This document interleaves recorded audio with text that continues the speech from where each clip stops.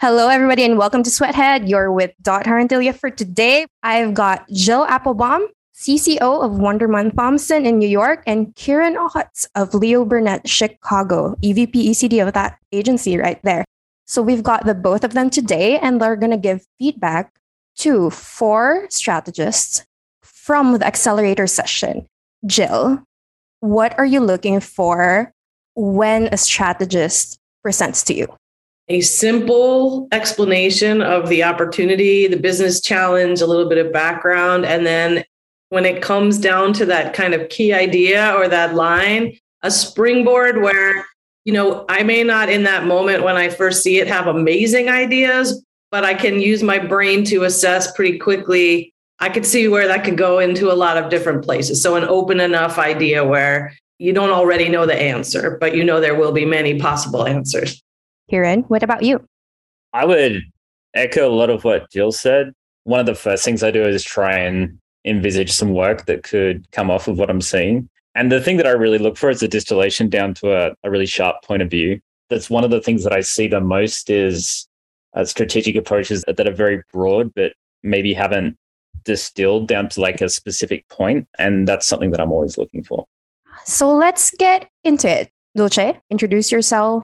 Hi, everyone. My name is Dulce. I am currently based in Chicago. I am a brand strategist at a pharma advertising agency. So my main strategy point is around pharmaceuticals and healthcare. And I'll be presenting today my strategy for Vivitrol. So just to dive right in here with strategy story. So Vivitrol is a monthly injection that treats alcohol dependency by blocking the opioid receptors in the brain to help people with alcohol dependency to abstain. And despite most Americans abusing alcohol through binge drinking, it goes largely unnoticed outside of what you might think a typical binge drinker to be. What you don't see is that binge drinking is not exclusive to the young 20-something trying to keep up with their fraternity.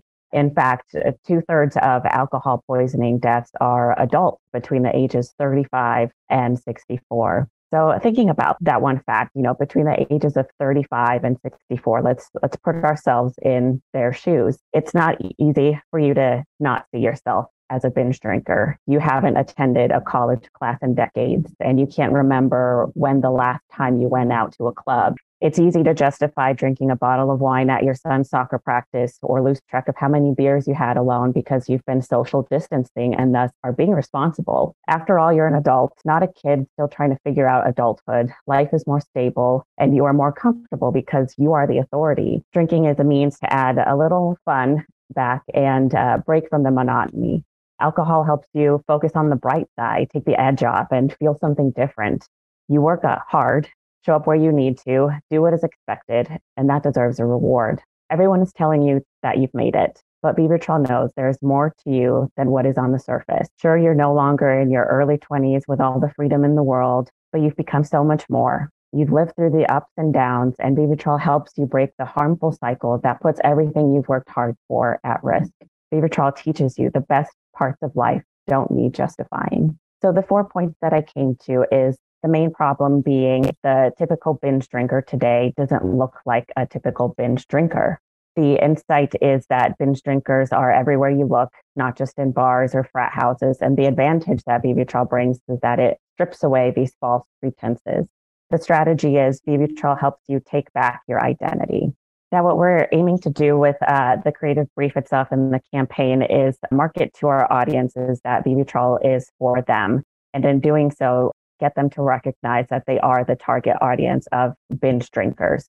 So these are the binge drinkers who are beginning to accept they are losing control with their alcohol use. They are stuck in a cycle of needing justification to break up their life, something that can be trusted to bring about a good time. However, deep down, they know they are trapped in a cycle that has more bad times than good, but they know they need to help getting out of it. So our insight is that binge drinkers are everywhere you look, not just in bars or frat houses. It could be within yourself. And our strategy is to show how Vivitrol can help these people take back their identity. And the proposition behind the strategy is that Vivitrol understands recovery isn't overnight, but nothing worth achieving comes easy. And the proof with Vivitrol is how it works. It blocks the opioid receptors in the brain that can be triggered by alcohol and create that sort of need cycle for it. The tone that we're looking for this campaign is to have a genuine, non-judgmental friend that the audience can come to anytime for a reality check to get you to break the cycle. And the success we're measuring the campaign against is for increased requests for Vivitrol prescriptions by 10%. And we have our mandatories, typical within the pharma space, having the brand name, logo, the important safety information and fair balance throughout, as well as the efficacy claims as well. So that is what I have for Vivitrol. Hopefully I didn't go too fast. Kieran and Jill, would you care to share your feedback? One of the things I really like about how you started this off was it started off with a reframe of the problem and a reframe of the situation. So I think the way that you were telling a story and starting with a point that was maybe the opposite of what I might have thought about it, it was an instant way to sort of get me engaged. The upfront story felt like it could have been a little bit more succinct. Like I had a couple of moments where it felt like the story was getting quite involved and quite layered and detailed. I think if this was like being presented to like a creative team, like having that be really conversational would have helped as well too, I think, because it's just a way to sort of draw people in and get them to lean in. I like that like where you boiled down to in the problem was like a really clear sort of reframe that just kind of tweaks my expectations, because that's the thing that makes me lean in and look for things that create things that people maybe don't expect. Like when I got to the advantage part here, the stripping away the false pretenses part, I had a little bit of trouble connecting that back or understanding how that connected into the other parts of the strategy. But I feel like the narrative was sort of still carrying me through at that point, if that makes sense. And I was really gravitating towards that problem and towards the strategy. Now, when I got into the strategy itself, I thought it was really clear and really well presented. The thing that I found really interesting here was that it felt like in between the strategy and the proposition, there were two different places that I could potentially jump off from. And they felt like almost slightly different thoughts. I felt like taking back your identity as a way to think about this felt really interesting to me. I could sort of see something coming off of that. But then the proposition being understanding that recovery isn't overnight, but nothing worth achieving comes easy. I think that felt really true, but it felt like a different thought and a different direction from where the strategy was coming from. I hope that's helpful. I really enjoyed hearing you like talk through it. And I love how compelling that reframe is. And it was just interesting to sort of dig into. Great. Thank you so much.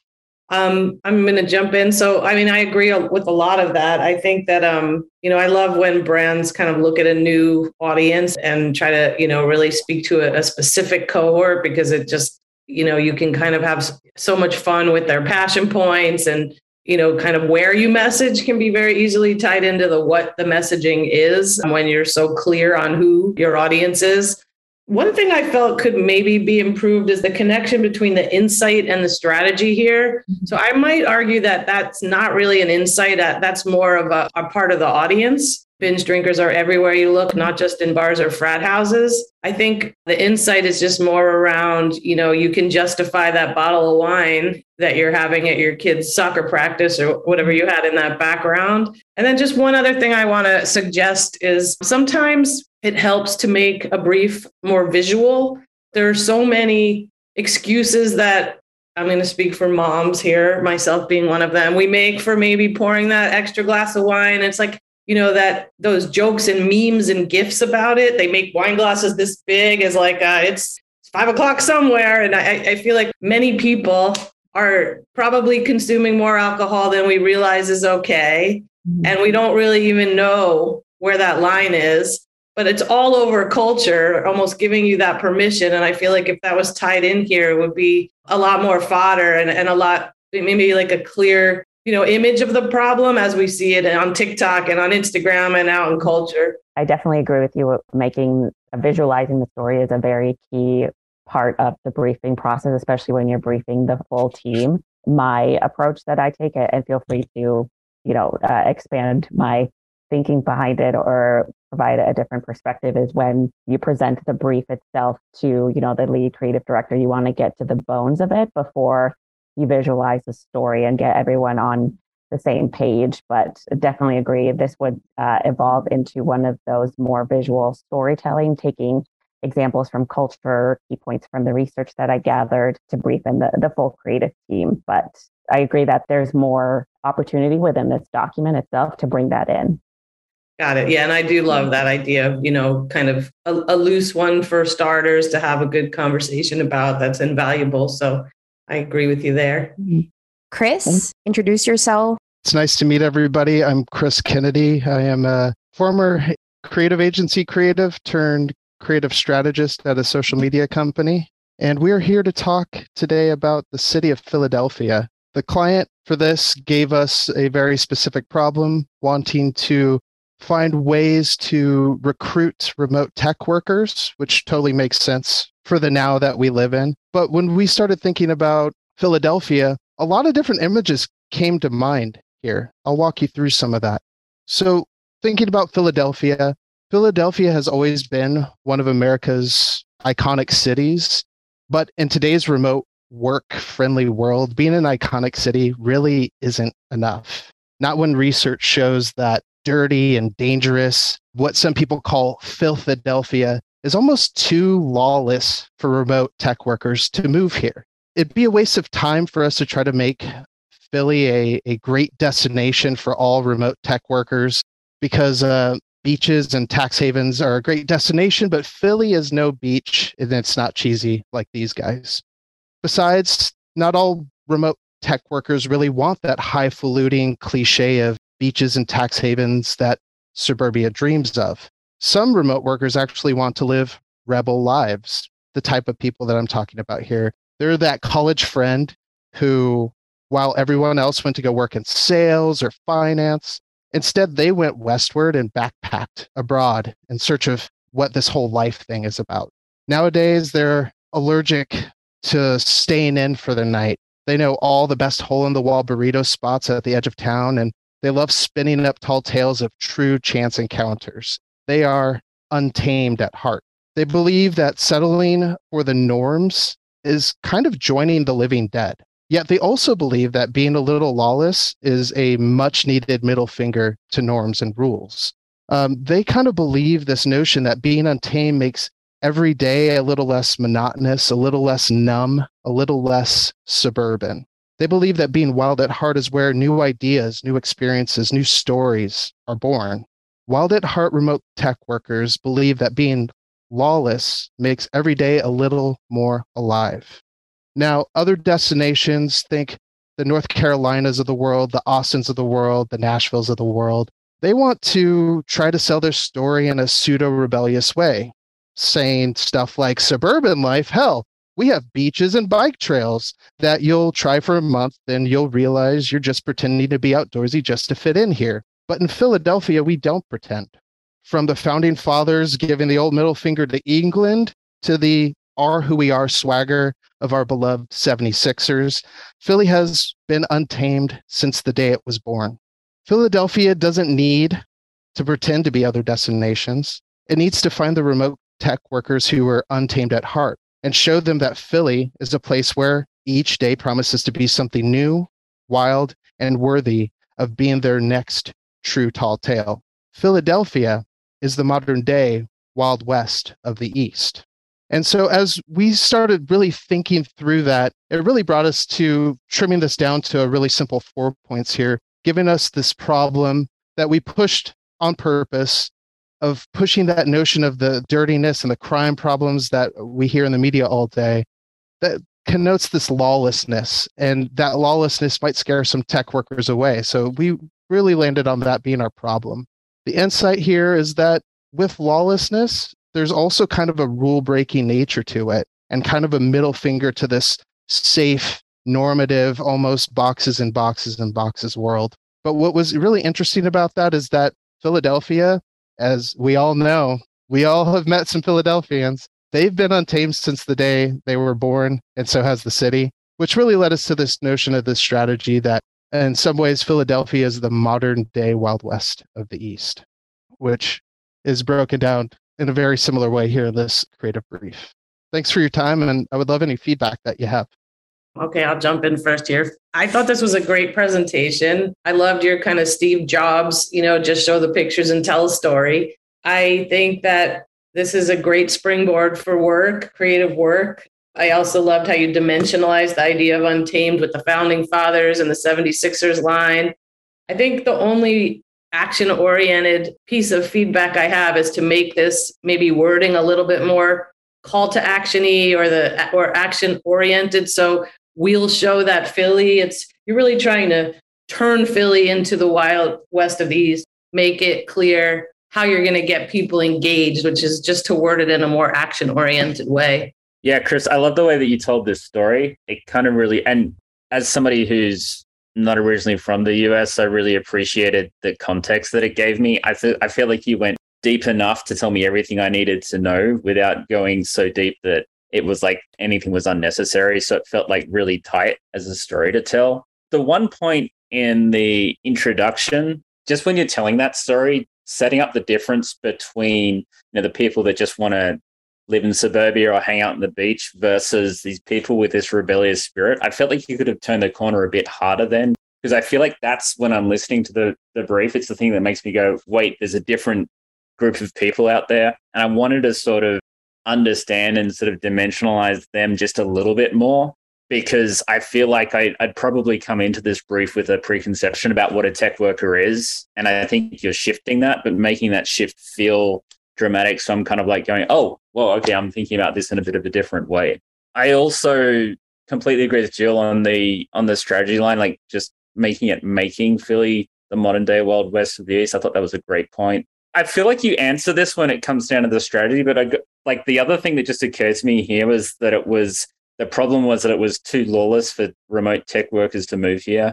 And the insight was it's got to then be like a cohort of, like, there are those tech workers. I feel like one of the points you're making is you're not trying to get every tech worker in, but there is a particular type of person. Making that person kind of come out and feel like a key part of this brief is, I think, part of what makes me go, oh, I can look at this in a different way and there's something else here.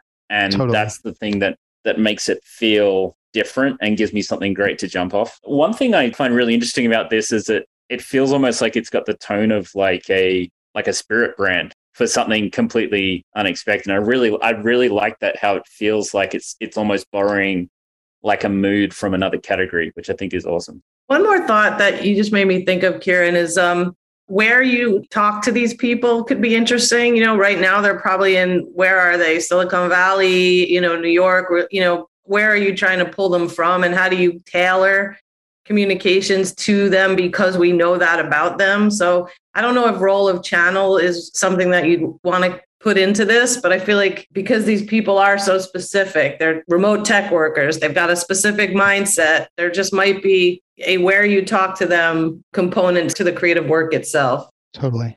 With the strategy, modern day Wild West of the East, is that too much of an idea or maybe even too complicated? How do you feel about that? Is it sort of nudging too far into potentially creative territory, or do you feel it's workable? I feel like it's workable because of the context that's been set up, because it builds off that wild at heart notion in the insight. It doesn't, to me, feel like I just need to sort of write to that. I feel like if that was more of a standalone thing and it didn't have that context, it would feel a lot more like a creative direction more than a strategy.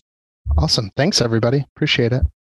Okay, some few things that we've learned from Jill and Kieran and Dulce and Chris is that we always have to have a strong link between our insight, our problem, our advantage, so that our strategy is stronger and that it pays to be conversational as well with how we present things so that it's easily understandable. If you spend your days trying to get into people's heads, but are interested in strategy classes, books, and events that get into your head, visit sweathead.com. You can pick up the Kickstarter-funded book, Strategy Is Your Words, by me. Find out about our monthly membership, online classes, and the company training that we do. Yes, this was an ad, a gentle ad. Back to the interview. So we're moving on. Caitlin, are you ready? Introduce yourself. I'm Caitlin Carpenter. I'm a strategy consultant and recovering marketing professional based in Portland, Oregon. I also host Creative Mornings Portland. Thrilled to be here and be sharing creative concept for my brief. I chose something kind of similar to a lot of the work that I get to do consulting wise. So my brief was for citizen science programs. Many US science agencies rely on citizen scientists to crowdsource information and field observations or to help process large quantities of data. So an example of one program that does something like that is called Meadow Watch. So folks who are already going out to wildflower meadows can use a specific website or application to take pictures and share counts of which types of things they're seeing and how many. And that's a task that obviously crowds of people visiting gets accomplished very quickly. A single researcher would spend all year doing just that job and not be able to do anything else. So our task is to get more nature hobbyists to do citizen science projects for Earth environmental science agencies. So this is just a little, the client brief in brief and what I shared with you. And we know a little bit about, from other research, who tends to do projects like this. So we're looking for non-scientists who live in the US. The most likely people to participate are millennials and younger. And because of where we need them to physically be and intersecting with those existing interests, we need them to have a casual interest in some science and outdoor activities. We have some examples here. And they already have a high level of appreciation for nature. They're really concerned about the effects of global climate change. And they listen to scientists, but they don't really see themselves as able to contribute, or they don't see a connection between maybe like the hike that they're taking and like real data and programs that can help conserve those natural areas. So digging into that, this is the 4-point strategy that I developed. It's called Beginners. Our problem is that nature hobbyists believe science is for the experts. That's the obstacle we have to overcome. Even if they believe these projects are important, science fits squarely into this other category that they have that they don't see themselves as participants in. The insight is that nature hobbyists might be beginner scientists, but they're already expert observers. And our advantage is that they already have everything that they need to make scientific observations. They are where we physically need them to be, and we can pretty much count on everyone having a smartphone. The strategy that pulls that together is showing how beginner observations are what lead to expert science. And as a single-minded proposition, nature needs more beginners. Pulls them back into what they care about and how they can contribute. Some additional ideas to add to build this out into a creative brief are a campaign idea called Zoom Out that shows when you look closely, big things found in nature are made up of small, imperfect pieces that only the close and frequent observer would notice. And as a comms idea, we really need to show up where they're gearing up for all those outdoor activities. So places where, nature photographers get all their lenses, campsite reservation websites, outdoor sporting events, lifestyle brands. There are so many places that we can show up and intersect with this really motivated audience. This is my strategy story. Since I talked you through most stuff, I'd rather focus on feedback around the ideas, but just to give you a little taste, I'll focus on the bolded pieces here. Sure that most science agencies don't need more scientists. They really need more regular people. They can do far more quickly as a group than what a single researcher would accomplish in a lifetime. We can really move science forward at a faster pace using kind of this like honeybee concept of, one bee back and forth to the hive isn't what gets the job done. It's the whole hive able to accomplish the same task really quickly working together. Our task is recruiting people who have this deep-rooted connection to nature. They participate as a hobbyist. And so we just have to show them how that contributes to things that they love and get over this obstacle of thinking that, this work is so important, only scientists can do it, and show them that they really have something in common with scientists, which is their expert observers. All right, I will pause myself there and would love to hear some feedback on how to make this work stronger.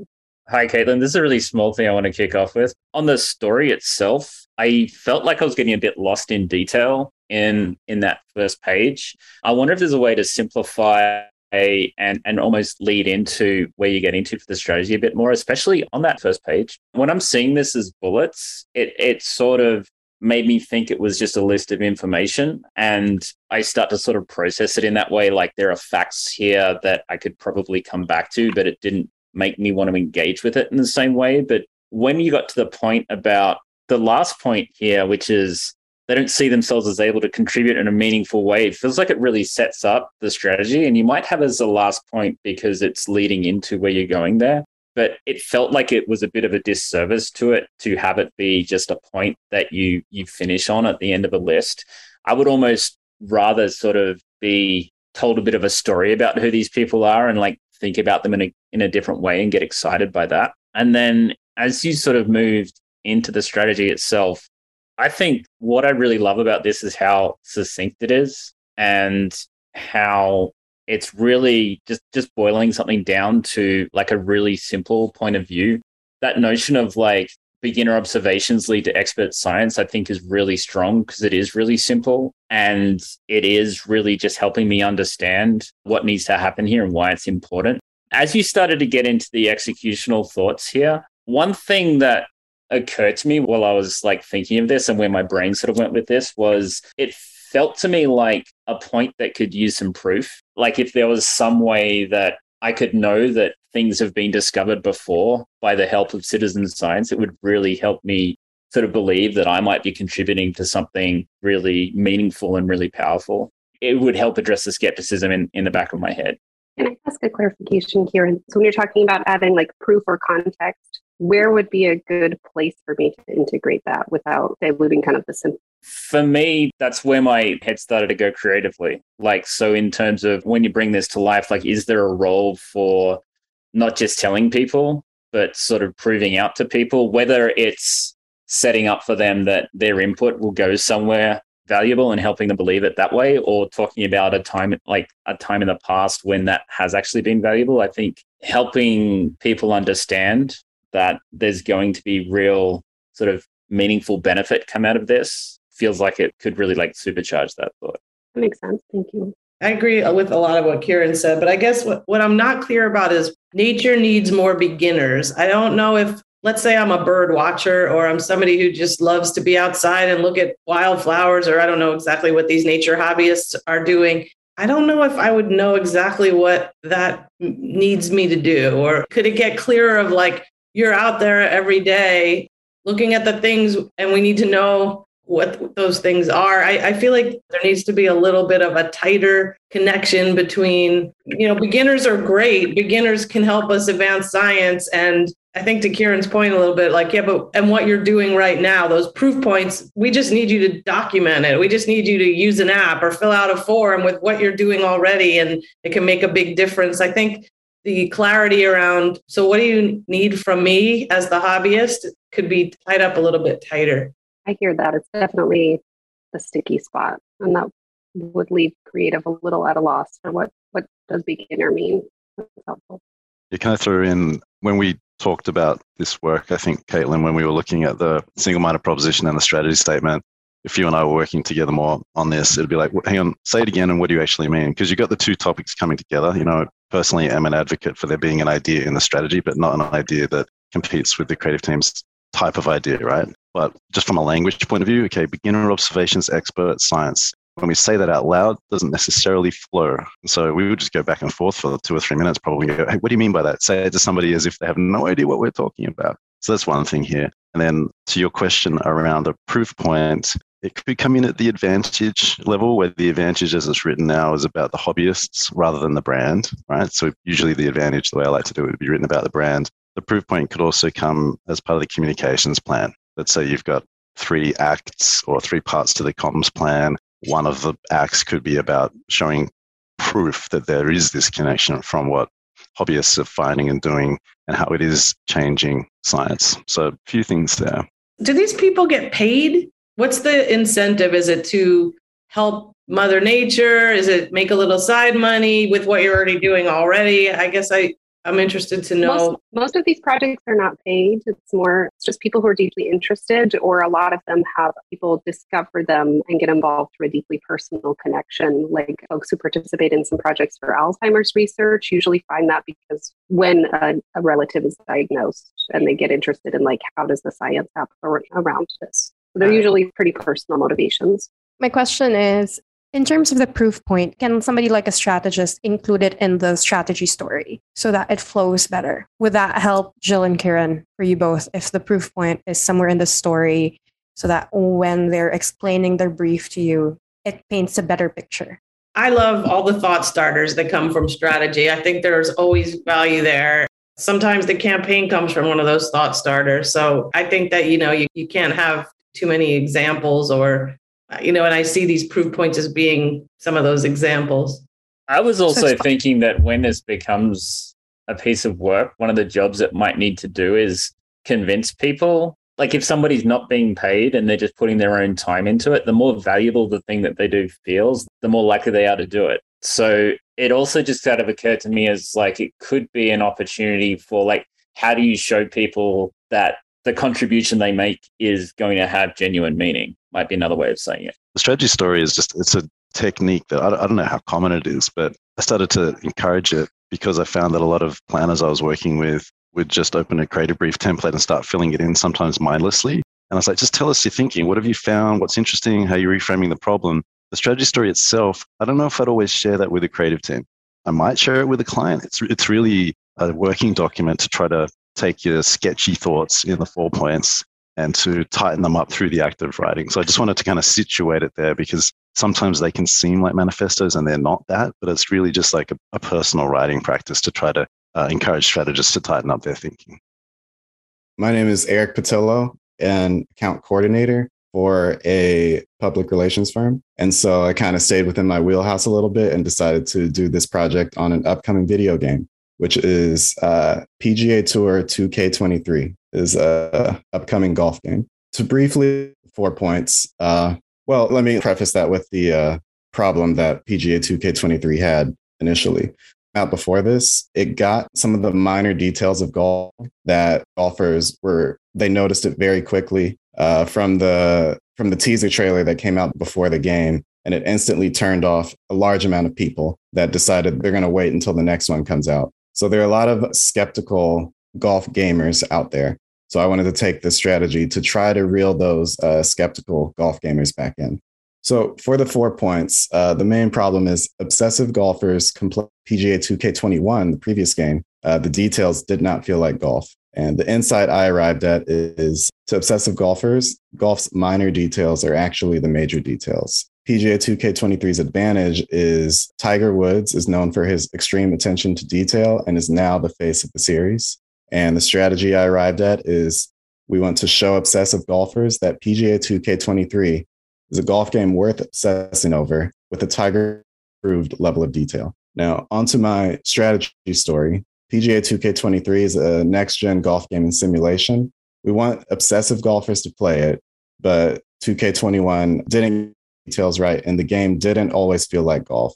And as a result, those obsessive golfers were turned off to the series. There are different types of golf gamers out there. They're the casual golfers who enjoy golf in real life more as an outing with friends than as a competition. They like to drink while they're on the course. They don't really keep score. They might say something like, just kick it out from under the tree. We're not getting paid out here. And they also enjoy a fun multiplayer video game as another gathering for friends.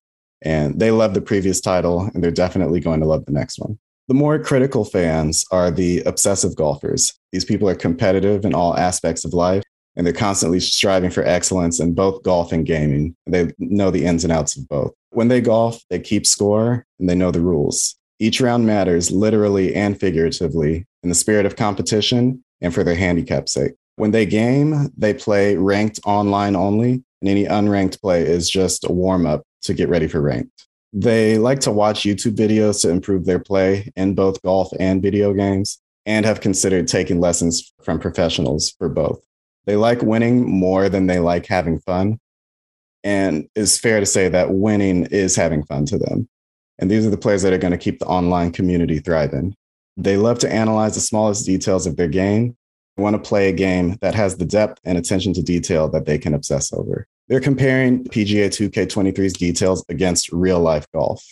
And they were eager to get into the previous title, but those aspects that made the game not feel like golf, such as the one pictured here, with the ball teed a little bit too high for an iron, which a golfer is going to notice immediately. It's going to be a huge red flag for them. They're going to spot things like this and decide to spend their gaming time elsewhere.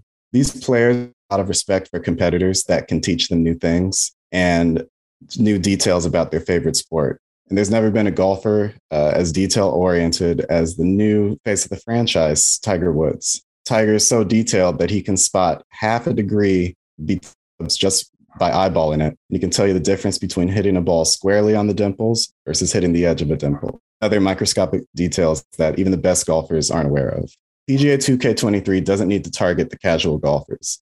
It needs to find the obsessive golfers who also play video games and show them that 2K23 is a golf game worth obsessing over with a Tiger Woods approved level of detail. And that is the strategy story. And this is just a little bit of extra details, but I would love to hear some feedback from both of you. Just reading through this quickly. Can I ask where you got to this tone from? It's basically a reflection of how these golfers end up approaching their own game. They love how serious and analytical golf can be. And they had some complaints about the previous title on how it kind of missed some of the serious aspects of golf. There were some moments where it was a little sillier than they hoped for. And because golf is a very analytical sport, it was one of the things that they felt didn't really vibe well with basically what they were looking for in a video game. So basically trying to reflect that analytical, that serious preparation that goes into every shot, that would be an angle that these type of golfers and gamers would appreciate. Okay, so they want their video games to be just as serious as the sport in real life. Correct. And is that an assumption, or is that something that you know from research?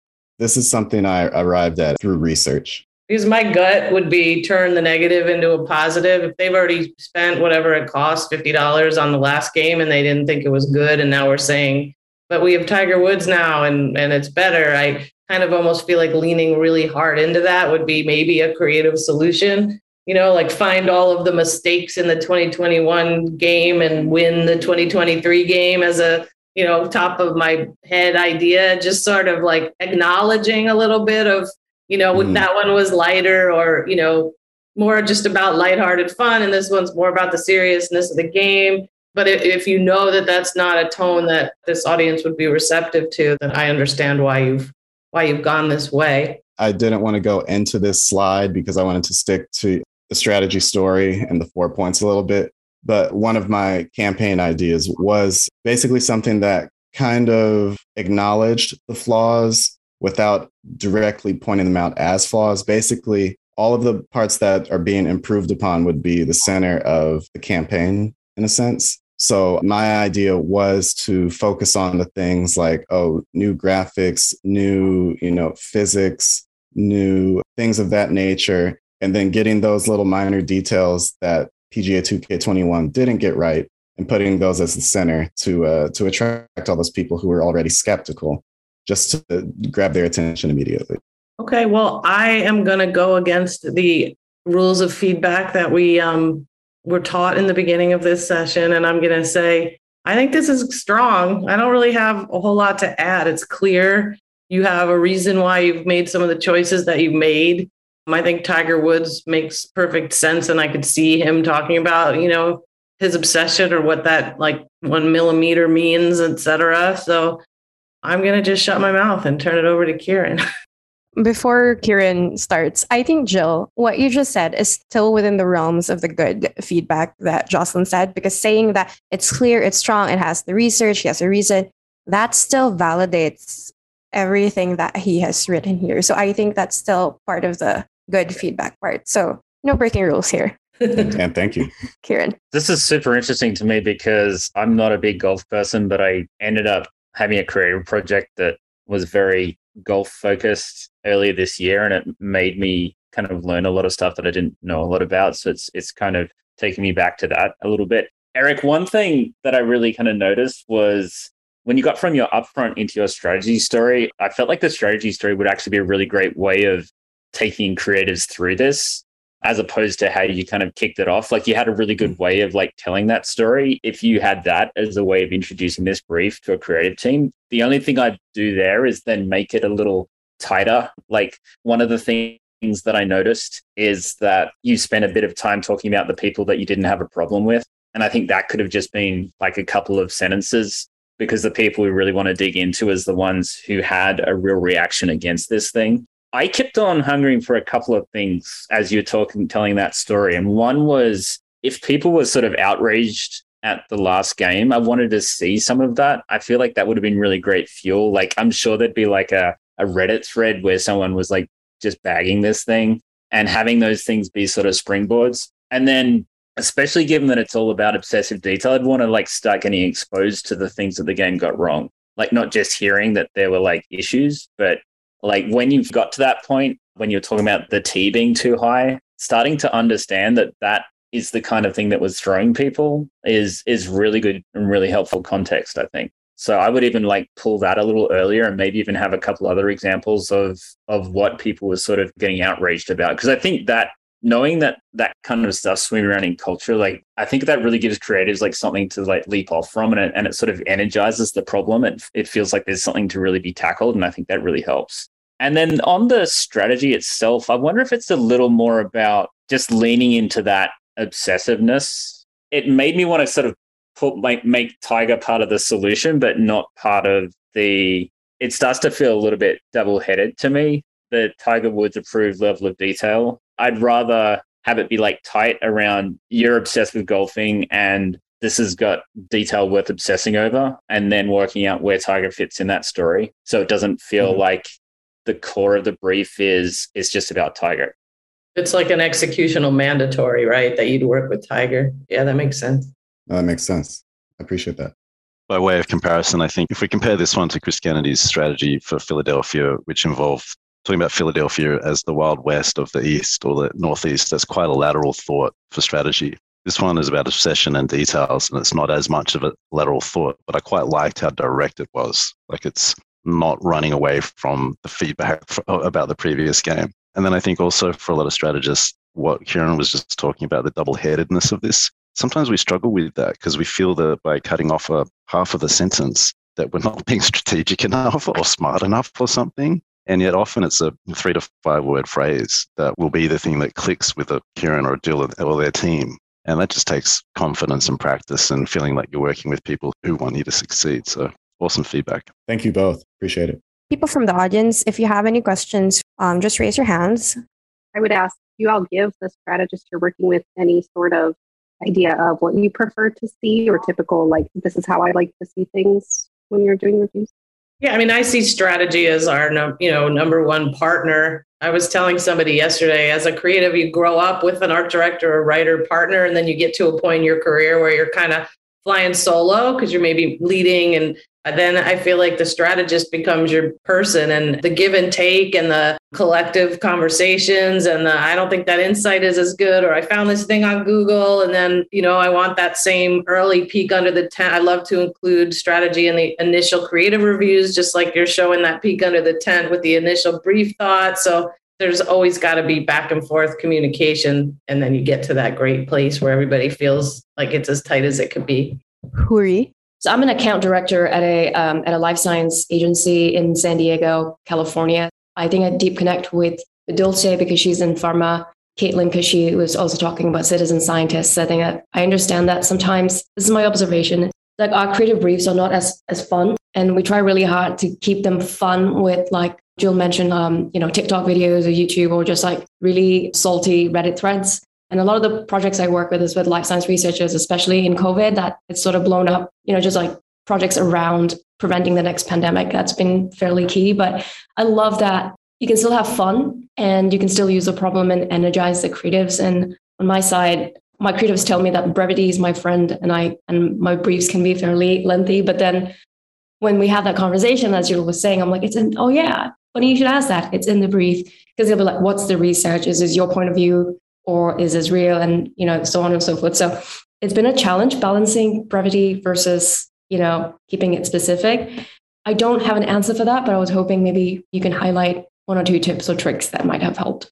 To some degree, down to personal preference. You're never going to get a universal opinion.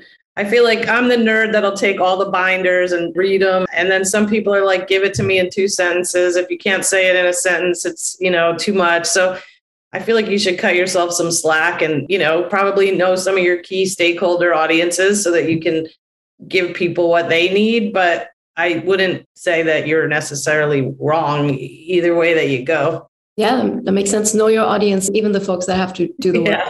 I think sometimes too, there's a lot you can get across in a conversation, and it's working out what role the brief is playing. And one thing I've always loved is briefing sessions where it's not like going through the brief like line by line by line and just reading things, but you're just having a conversation, and then that's the starting point for generating the work. You can get to a lot of information in that context. And then it's like, is the brief then like a touchstone to just kind of come back to, rather than it trying to contain everything that you're trying to say, and rather than worrying that if it's not in there, it will like get lost somehow. I agree. I think they respond well when it's a discussion or a story versus reading a legal document where it's like, here's this, like you kind of set the mood, like this is doomed to begin with. So that's really helpful as well.